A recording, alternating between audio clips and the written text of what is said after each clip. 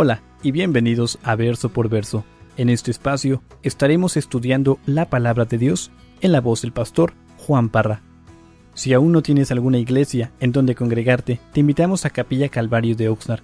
Estamos localizados en el 1925 Eastman Avenue, en la ciudad de Oxnard, California.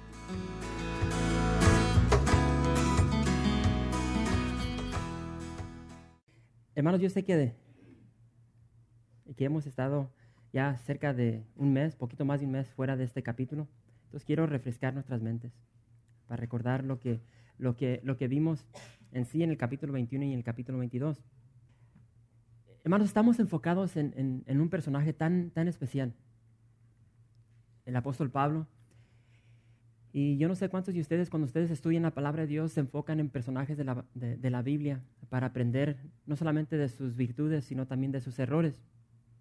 Y hemos visto a través del estudio del libro de los Hechos de que Pablo era un hombre apasionado por Dios. Y tan siquiera en mi vida es algo que yo quiero asimilar. Yo quiero que cuando me vean a mí, que digan, él es una persona que está apasionada por Dios.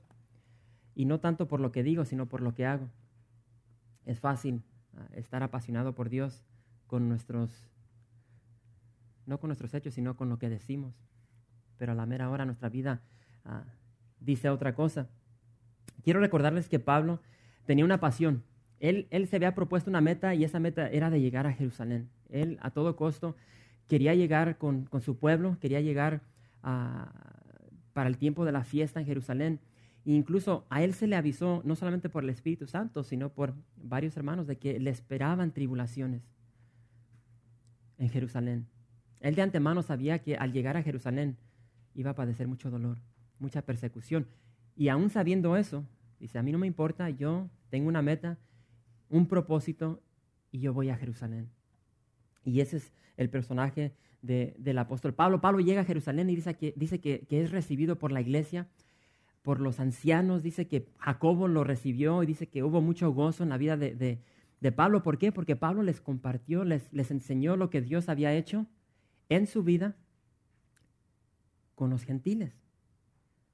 Y hermanos, eso es tan especial para nosotros porque cuando nosotros podemos meditar, podemos regresar al pasado y ver lo que Dios ha hecho a través de nosotros, cómo nosotros hemos sido de bendición a otras vidas para honra y gloria de Dios. Y es lo que está sucediendo con Pablo. Pablo se está regocijando de que él ha sido usado. Él fue un instrumento en las manos de Dios para ser de bendición a los gentiles.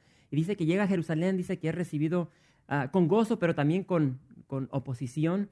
Dice que los judíos ya habían escuchado unos rumores en contra de Pablo. Entonces Pablo dice que agarra a 4 judíos y dedica un voto, ese voto nazareo, y dice que lo está cumpliendo. Y antes de cumplirse el 7º día, dice que estaba Pablo en el templo cuando unos judíos de Asia llegaron hacia él, empezaron a alborotar a todo el pueblo, a la multitud. Dice que le dieron una golpiza a Pablo. No sé si recuerdan todo esto. Dice que lo golpearon tan severamente que casi medio lo mataron.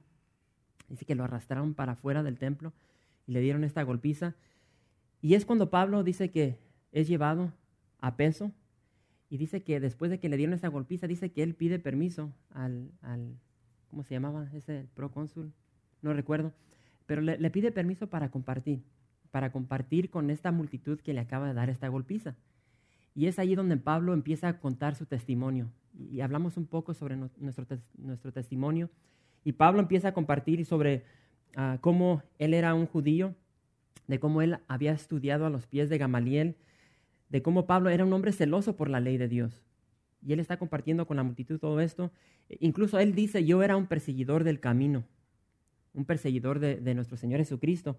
Y después de compartir todo esto, dice que él comparte su conversión, de cómo él llegó a los pies de Jesús y comparte de que Dios lo había escogido. Y vuelvo a repetir, Dios lo escogió a Pablo para que conociera su voluntad. Y vemos de que Pablo era un hombre religioso y no conocía la voluntad de Dios. Y Dios lo salva, le abre sus ojos, dice que cayeron de sus ojos escamas con un propósito para que él pudiera conocer la voluntad de Dios. Y compartí en el primer servicio de que hay muchos cristianos que no entienden no conocen la voluntad de Dios para sus vidas. Creo que todos queremos conocer la voluntad de Dios para nuestra vida. Y hermanos, simple y sencillamente la voluntad de Dios la vamos a encontrar en la palabra de Dios. Pero tristemente sabemos de que un gran porcentaje de los hijos de Dios, de los cristianos, no leen la palabra de Dios. Y es donde encontramos la voluntad de Dios. Incluso en esa porción dice que Pablo iba a ser un testigo, fue escogido para ser testigo. Y un testigo es un mártir. Y a través de conocer la voluntad de Dios, Pablo iba a poder escuchar la voz de Jesús. Yo no sé cuántos de ustedes anhelan escuchar la voz de Jesús. ¿Quién de aquí quisiera escuchar la voz de Jesús audiblemente? Nomás lean la palabra de Dios en voz alta y van a escuchar la voz de nuestro Señor Jesucristo. Porque la palabra de Dios es la palabra de Dios. Y yo no puedo entender, tan siquiera en mi vida, yo no sé a veces por qué se nos dificulta leer la palabra de Dios sabiendo de que es palabra de Dios. Hermanos, siempre he dicho de que el ser un discípulo de Jesús, el ser un seguidor de Jesús, tiene sus bendiciones. Y creo que todos conocemos las bendiciones de Dios en nuestra vida. Pero con ese seguimiento, el ser un discípulo de Jesús no solamente tiene bendiciones, también viene ahí envuelto en ese seguimiento problemas, tribulaciones, mucho dolor. Y yo sé que nadie en este santuario no ha conocido el dolor. Todos aquí hemos conocido el dolor en nuestra vida. Hemos conocido desesperación, frustración, depresión. Todos pasamos por esas cosas siendo cristianos. Es parte del caminar cristiano. Es parte de nuestra vida. Y muchas veces, hermanos, queremos lo bueno del Señor, queremos lo que está en la mesa del Señor, pero lo que hacemos es al Señor lo rechazamos, lo despreciamos, lo hacemos a un lado. Queremos lo bueno, pero lo malo de la vida, eso sí no lo queremos. Muchas veces no queremos las instrucciones de nuestro Señor, no queremos sus correcciones. Creo que a nadie le gusta ser corregido. No queremos los castigos de parte del Señor. Y hermanos, yo he aprendido algo en mi vida que me ha ayudado bastante. Y eso es de aceptar tanto lo bueno como lo malo. Porque como acabo de decir, es parte de la vida. Y van a llegar cosas buenas a nuestras vidas, así como van a llegar cosas malas. Y tenemos que aprender a recibir ambas. Y muchas veces cuando recibimos esas cosas malas, como que no las queremos. Muchas veces cuando padecemos esos dolores, esas tribulaciones, como que incluso hay muchas personas que maldicen a Dios por esas cosas malas.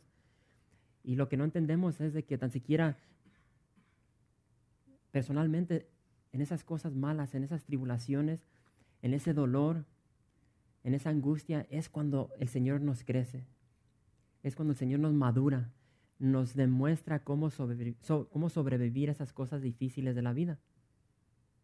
Y es precisamente lo que Dios hizo con Pablo. Y aprendemos, hermanos, de que cuando pasamos por esas luchas, el Señor nos va enseñando paciencia. Nos enseña cómo esperar en Él. Nos enseña no solamente a decir yo confío en ti, Dios, nos enseña a realmente confiar en Él.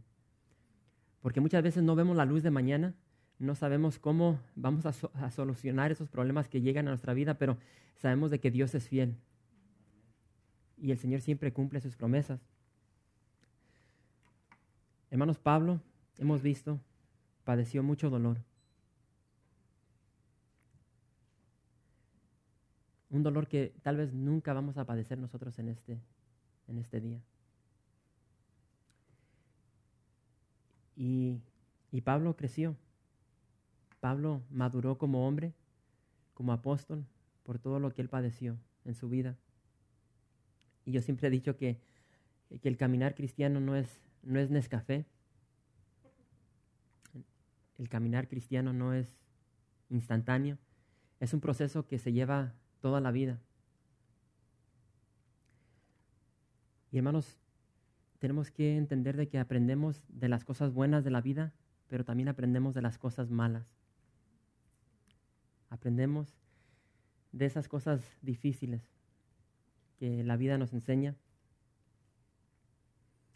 Y hermanos, Dios nos quiere vaciar. Dios quiere vaciarnos de nosotros mismos. Esa es la voluntad de Dios. Porque dentro de nosotros hay mucho egoísmo, mucha vanidad. Y el Señor quiere vaciar todo eso de nosotros. El Señor quiere crecer y Él quiere que nosotros menguemos. Esa es la voluntad de Dios. Pero nos aferramos a ir en contra de la voluntad de Dios. Quiero que veamos el último verso que vimos, creo que hace un mes atrás. Hechos 22, verso 16. Hechos 22, verso 16, dice de la siguiente manera. Ahora pues, ¿por qué te detienes? Levántate y bautízate y lava tus pecados, invocando su nombre. Hermanos, ¿qué pensaría Pablo cuando él escuchó estas palabras? ¿Cuáles serían sus pensamientos que corrieron por su mente cuando Ananías le dice, Pablo, levántate y bautízate?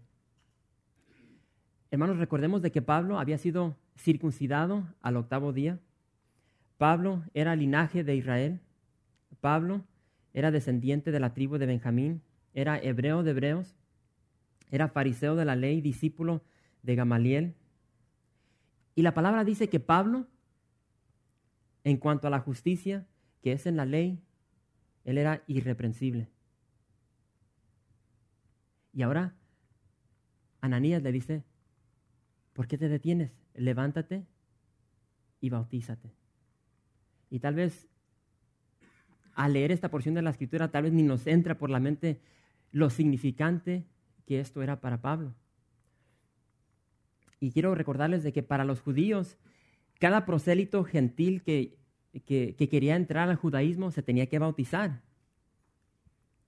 Ese era un requisito. Tú querías ser parte del judaísmo, tienes que bautizarte.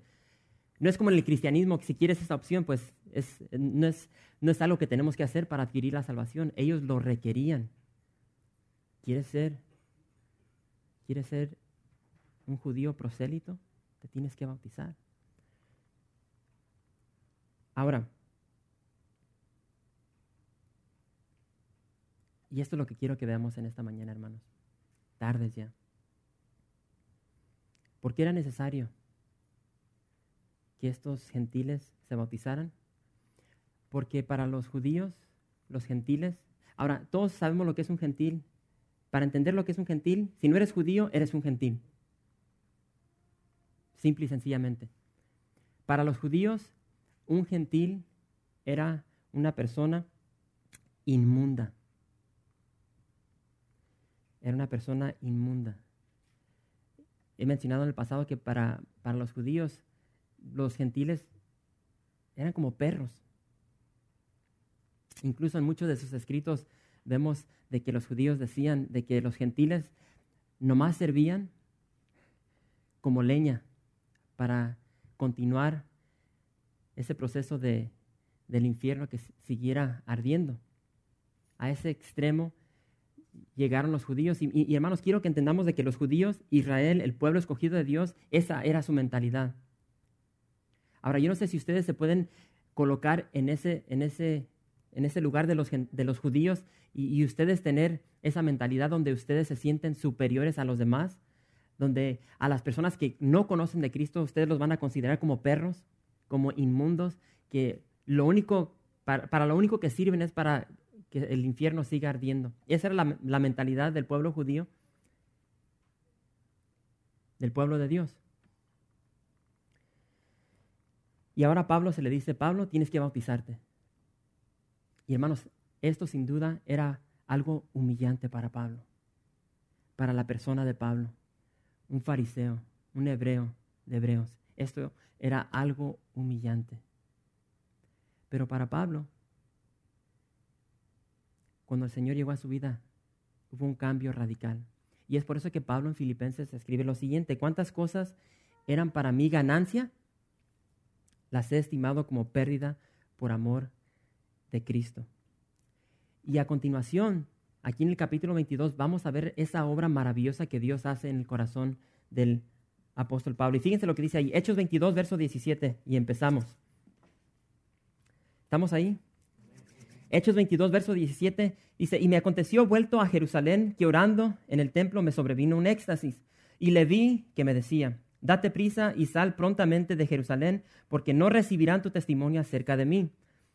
Yo dije: Señor, ellos saben que yo encarcelaba y azotaba en todas las sinagogas a los que creían en ti, y cuando se derramaba la sangre de Esteban, tu testigo, yo mismo también estaba presente, y consentía en su muerte y guardaba las ropas de los que le mataban. Pero me dijo: ve, porque yo te enviaré lejos. ¿A quién? A los gentiles. Esa palabra una vez más, a los gentiles. Recordemos que Pablo sigue compartiendo su testimonio. Él está enfrente de esa multitud y él está compartiendo todo de su pasado, lo que el Señor ha hecho en su vida. Y recordemos de que esta multitud cayó cuando Pablo empezó a hablar, ¿en qué? En hebreo. Entonces, él, en este momento, él tiene esta audiencia, esta multitud la tiene bien cautivada. Están escuchando lo que está diciendo. Y esta porción, hermanos, es muy interesante por la siguiente razón.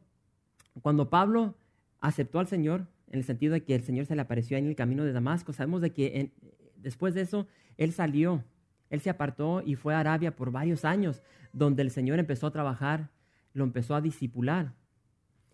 Y Pablo siempre quería regresar a Jerusalén. Él siempre quería regresar a los judíos. ¿Por qué? Porque él era linaje de Israel, él era fariseo de fariseo, hebreo de hebreos, era descendiente de la tribu de Benjamín. Él quería regresar con su gente.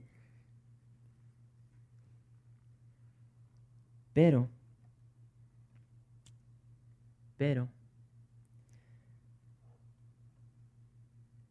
esa no era la voluntad de Dios.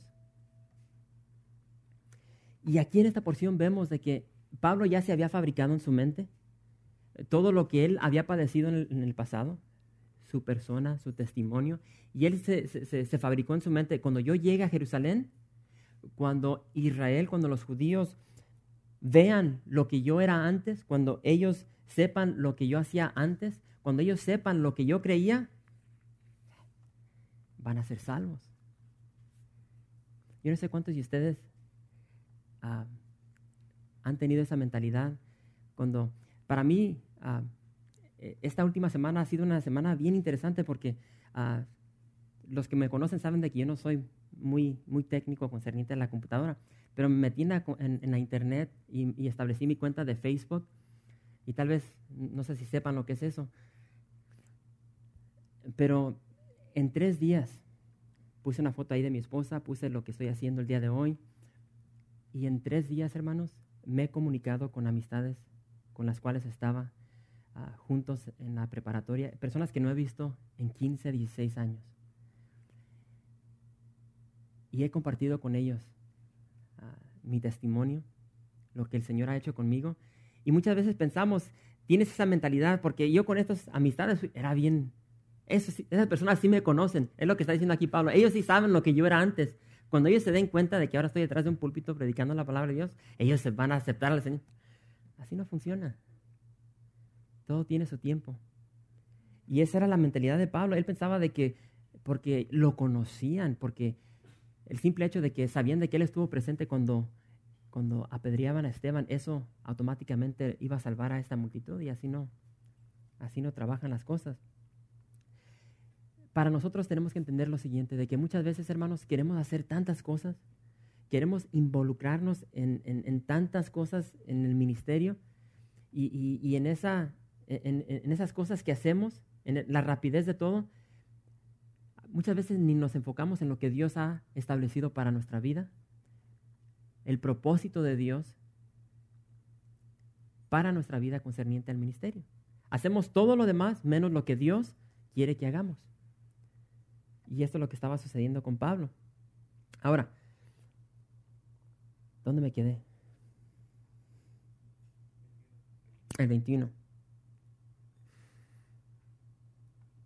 quiero que vayan conmigo a Deuteronomio capítulo 7. Deuteronomio capítulo 7.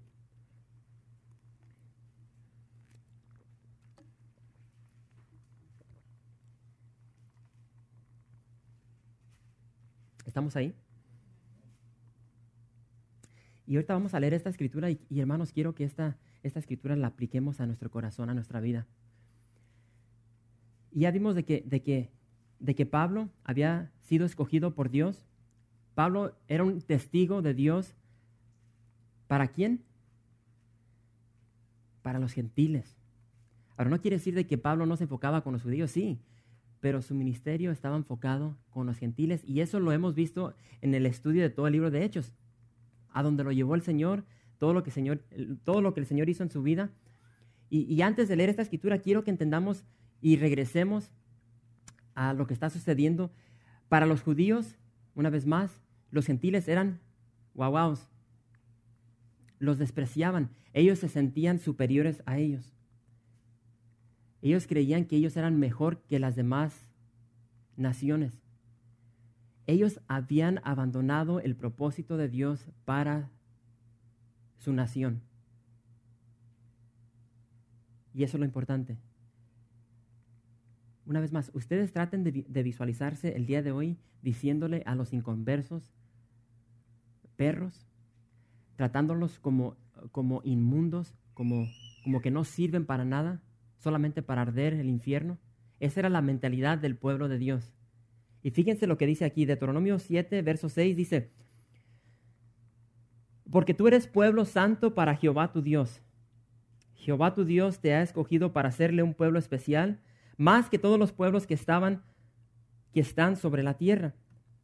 No por ser vosotros más que todos los pueblos os ha querido Jehová y os ha escogido, pues vosotros erais el más insignificante de todos los pueblos, sino por cuanto Jehová os amó y quiso guardar el juramento que juró a vuestros padres, os ha sacado Jehová con mano poderosa y os ha rescatado de servidumbre de la mano de Faraón, rey de Egipto. Conoce pues que Jehová tu Dios es Dios, Dios fiel, que guarda el pacto y la misericordia a los que le aman y guardan sus mandamientos hasta 1000 generaciones. Entonces Dios no escogió al pueblo de Israel porque estaban bonitos, porque estaban bonitas, porque eran inteligentes, porque eran educados, porque se bañaban diario. Dice que ellos eran los más insignificantes. El simple hecho por el cual los escogió es porque los amó. Dice, yo los quiero escoger a ustedes y quiero demostrarles mi amor. Y hermanos, es lo que Dios ha hecho con nosotros. Y tristemente, como estamos viendo aquí en el libro de Hechos, en el libro de los Hechos, y el día de hoy hay muchos cristianos que se sienten muy especiales. Somos especiales porque la palabra de Dios dice aquí, acabamos de leer, porque tú eres un pueblo santo para Jehová tu Dios. Jehová tu Dios te ha escogido para hacerle un pueblo especial. Pero cuando se nos sube a la cabeza y empezamos a despreciar a los demás, tenemos que tener mucho cuidado. Entonces, este es el motivo por el cual Dios escogió a Israel. Vamos a ver, Génesis 12. Génesis 12, vamos a leer el verso 1, 2 y 3. Y aquí vamos a ver de que Dios escogió a Israel para que ellos fueran de bendición a otras naciones.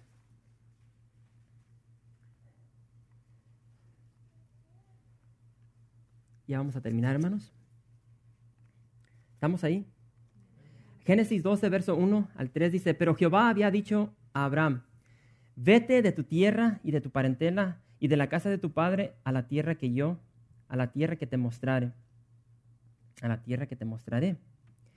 Y haré de ti una nación grande y te bendeciré y engrandeceré tu nombre y serás bendición. Bendeciré a los que te bendijeren y a los que te maldijeren maldeciré. Y serán benditas en ti todas las familias de la tierra. Entonces Dios escoge a Israel con un propósito, el propósito de ser de bendición a las demás naciones. Y ahorita estamos viendo de que Israel no está cumpliendo con ese propósito. Ellos han despreciado a las demás naciones. No están cumpliendo con el propósito de Dios para sus vidas. Dios también escogió a Israel para demostrarse a sí mismo a las demás naciones. Y sí pueden ver cómo eso está conectado con nosotros. Dios nos ha escogido a nosotros para que nosotros seamos de bendición a los demás, para que nosotros demostremos del Señor a esas personas que no conocen de Él. Y para ver eso, vayan a Isaías 43. Isaías 43, verso 10.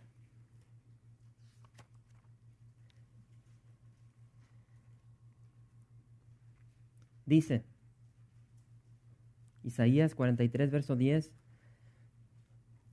Vosotros sois mis testigos, dice Jehová, y mi siervo, que yo escogí, para que me conozcáis y creáis y entendáis que yo mismo soy. Antes de mí no fue formado Dios, ni lo será después de mí. Yo Jehová, y fuera de mí no hay quien salve. Yo anuncié y salvé, hice oír, y no hubo entre vosotros Dios ajeno. Vosotros pues sois mis testigos, dice Jehová, que yo soy Dios. Entonces, Israel fue escogido para que fueran testigos de Él mismo. Imagínense qué testimonio están dando ahorita cuando ellos consideran a estos gentiles como perros, cuando los desprecian. Por eso vemos esa enemistad, ese odio que había entre los samaritanos y los judíos. Vemos de cómo los judíos le daban vuelta a toda Samaria con tal de no pasar por el medio de ese pueblo. Ellos cuando caminaban entre la gente trataban de no tocar a los gentiles, porque se entiende que si los tocaban con la camisa o lo que tuvieran, se iban a hacer inmundos como ellos. Ese era el desprecio que ellos tenían hacia este pueblo. Increíble. Y vemos que no están cumpliendo con lo que Dios estableció para sus vidas como nación. Y es lo mismo con nosotros el día de hoy. Dios nos ha escogido primeramente para ser de bendición a otras naciones y para dar testimonio, para ser buenos testigos de lo que Dios es en nuestras vidas. Y ya podemos entender cuando nosotros fallamos en esa área, cuando en vez de ser buenos testigos somos malos testigos. Y ahora que hemos visto el propósito de Dios para la nación de Israel, ahora que hemos visto el propósito de Dios para Pablo hacia los gentiles, quiero que veamos la reacción del pueblo a cuando Pablo comparte esto. Y un poquito más para que entiendan lo que está pasando aquí en Hechos, regresemos a los evangelios, porque todo esto está encabezado con los líderes religiosos. Si los líderes religiosos tienen esta actitud, entonces esa actitud se va a desarrollar dentro del pueblo.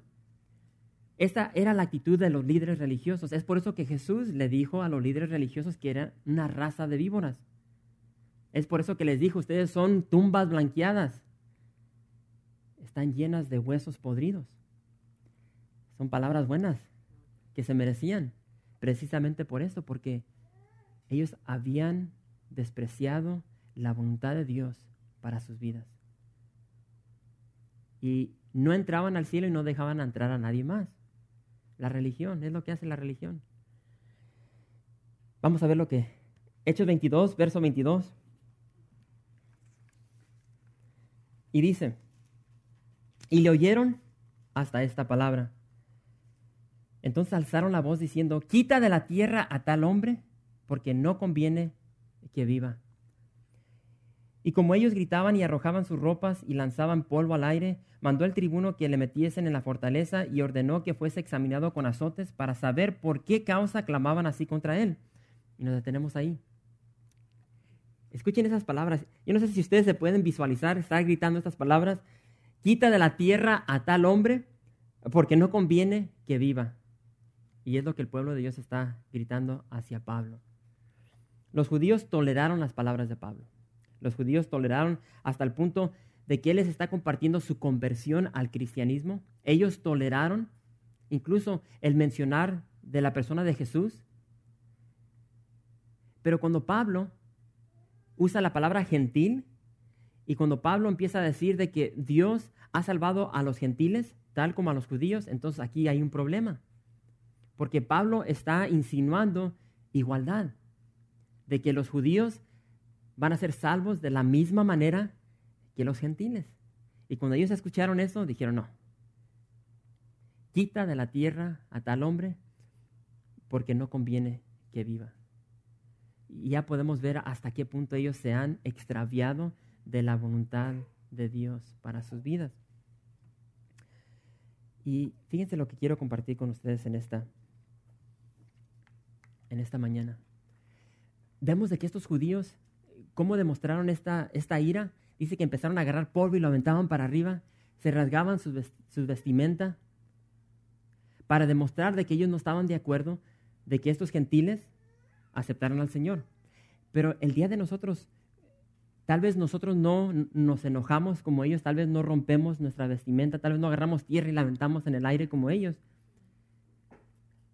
Pero hermanos, la iglesia de hoy está haciendo lo mismo, pero de una forma distinta. Nuestra inacción lo dice todo. Cuando nosotros tomamos esa actitud de no cumplir con lo que Dios ha establecido para nuestras vidas, cuando no compartimos el Evangelio, estamos diciendo en pocas palabras, tío, que a mí no me importa que tú te vayas al infierno, porque yo no voy a compartir contigo las buenas nuevas. Entonces, es un panorama muy distinto. Vemos a estos judíos enojados, aventando polvo. Pero, hermanos, muchas veces hacemos lo mismo cuando nosotros nos detenemos, cuando vemos a esos gentiles, a esos inconversos, a esos inmundos que actúan como lo que son inconversos. Y nos da coraje y a veces, pues yo no quiero compartir con esa persona, que se vaya al infierno.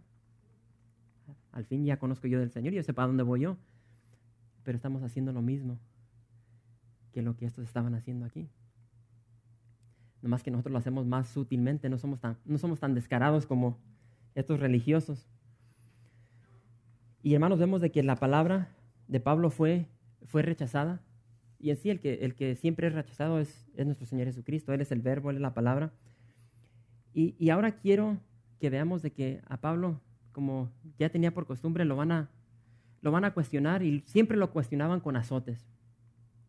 Y dice ahí en el verso 25, Hechos 22, verso 25, pero cuando le ataron con correas, Pablo dijo al centurión que estaba presente, ¿os es lícito azotar a un ciudadano romano sin haber sido condenado? Cuando el centurión oyó esto, fue y dio aviso al tribuno diciendo, ¿qué vas a hacer? Porque este hombre es ciudadano romano. Vino al tribuno y le dijo, dime, ¿eres tú ciudadano romano? Él dijo, sí.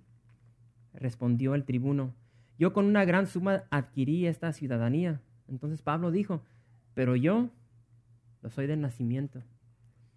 Así que luego se apartaron de él los que le iban a dar tormento, y aún el tribuno, al saber que era ciudadano romano, también tuvo temor por haberle atado.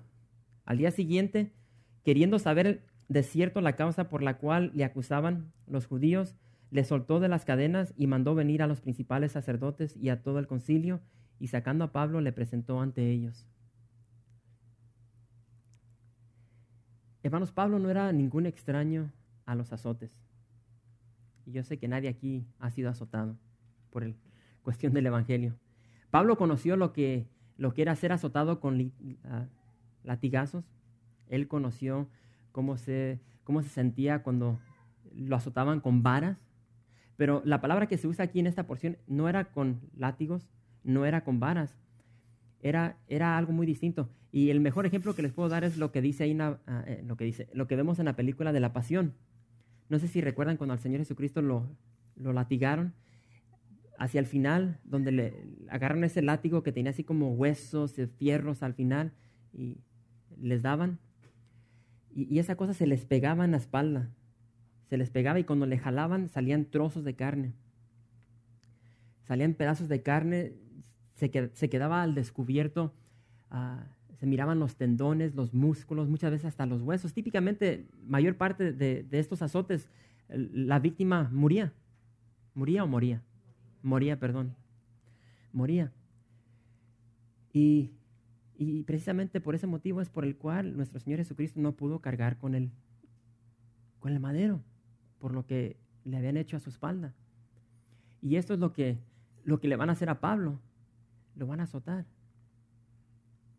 Van a abrir su espalda. Y por eso es que Pablo dice, hey, tío, ¿qué? Yo soy ciudadano romano. Yo tengo derechos. Y no lo azotaron.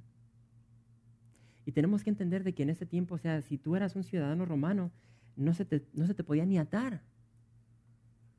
Mucho menos con cadenas, mucho menos se te permitía hacerle lo que le están haciendo aquí. Ahora, no se sabe cómo Pablo adquirió esta ciudadanía. A muchos creen de que la adquirió por algo que hizo su padre o su abuelo, algo grande a favor del imperio romano, pero lo cierto es de que él era ciudadano. Y ahorita está apelando a esa ciudadanía porque, hermanos, Pablo estaba apasionado por Cristo, pero él no quería que le dieran esas golpizas. Y hermanos, tenemos que entender de que, con esto quiero terminar, Pablo era una persona abnormal, muy peculiar. Pablo era estudiado, era un hombre inteligente, y ya vimos por qué. Era judío, era un hombre apasionado por Dios. Yo no sé si nosotros podemos decir eso el día de hoy. Digo que yo soy apasionado por Dios. Yo me esfuerzo para agradar al Señor en cualquier faceta de mi vida. Así era Pablo. Era inteligente, educado. Compartí en el primer servicio algo que me dijo mi hermano Nicho que me fascina. Porque él comenta de que al apóstol Pablo era un hombre tan inteligente que se jalaba las greñas Gamaliel. Porque a veces, digo que ya le enseñé todo lo que sé y ahora ¿qué le voy a dar? Se le acababa el material a Gamaliel para mantener ocupado a Pablo. Y yo me lo puedo visualizar así, ese hombre estudioso que constantemente quería crecer. Al principio quería crecer en la religión, pero después quería crecer en el conocimiento de su Señor. Pero así como él era muy peculiar, así como él era, Dios lo agarra y dice, tío, ¿qué? Así como eres, Pablito, yo te voy a utilizar. Y todas esas virtudes que tú tienes las voy a usar para la gloria de Dios. Y hermanos, lo que tenemos que entender es de que cada uno de nosotros aquí somos peculiar. No tanto en lo físico,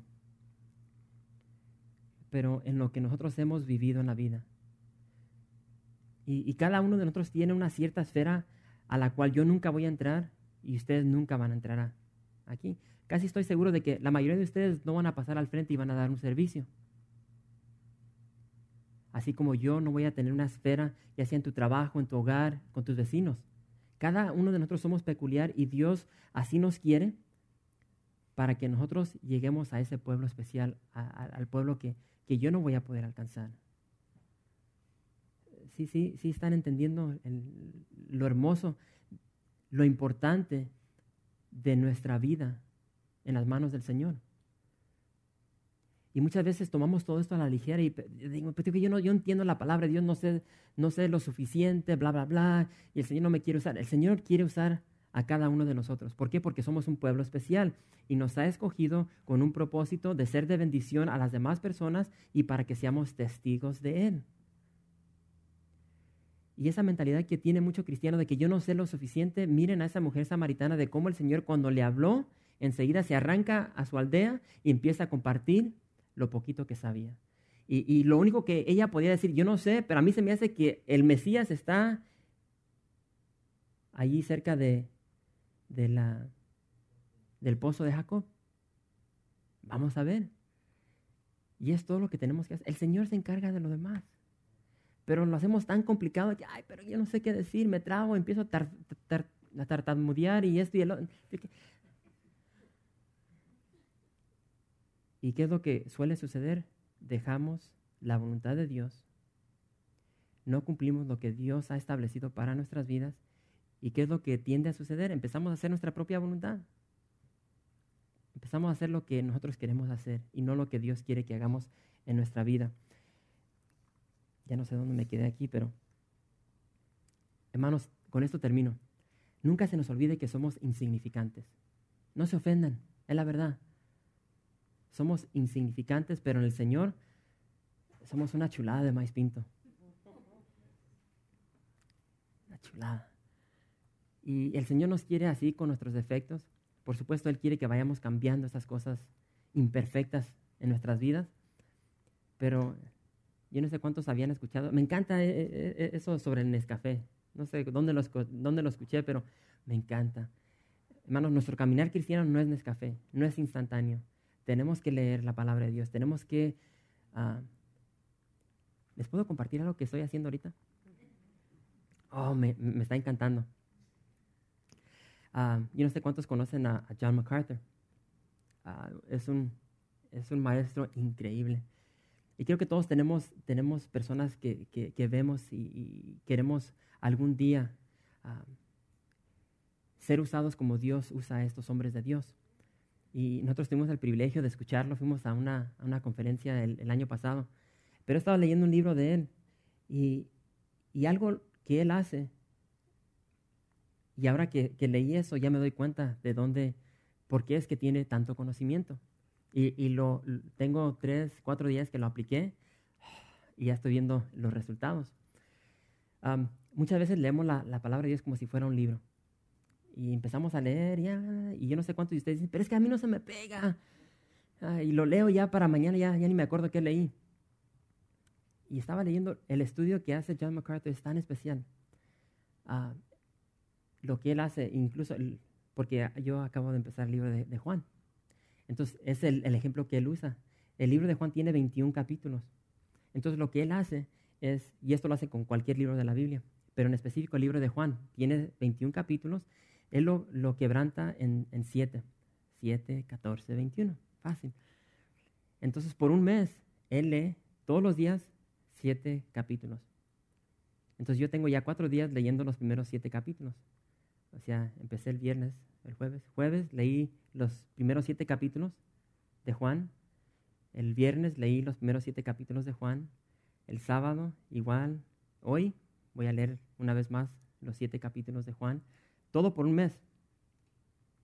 Después de un mes entro con los capítulos 8 hasta el 14. Y en el tercer mes, del 15 hasta el 21. Y ahorita, yo les puedo decir ahorita lo que sucede en el capítulo 1, lo que sucede en el capítulo 2, el capítulo 3, en el capítulo 4, en el capítulo 5, en el 6 y en el 7.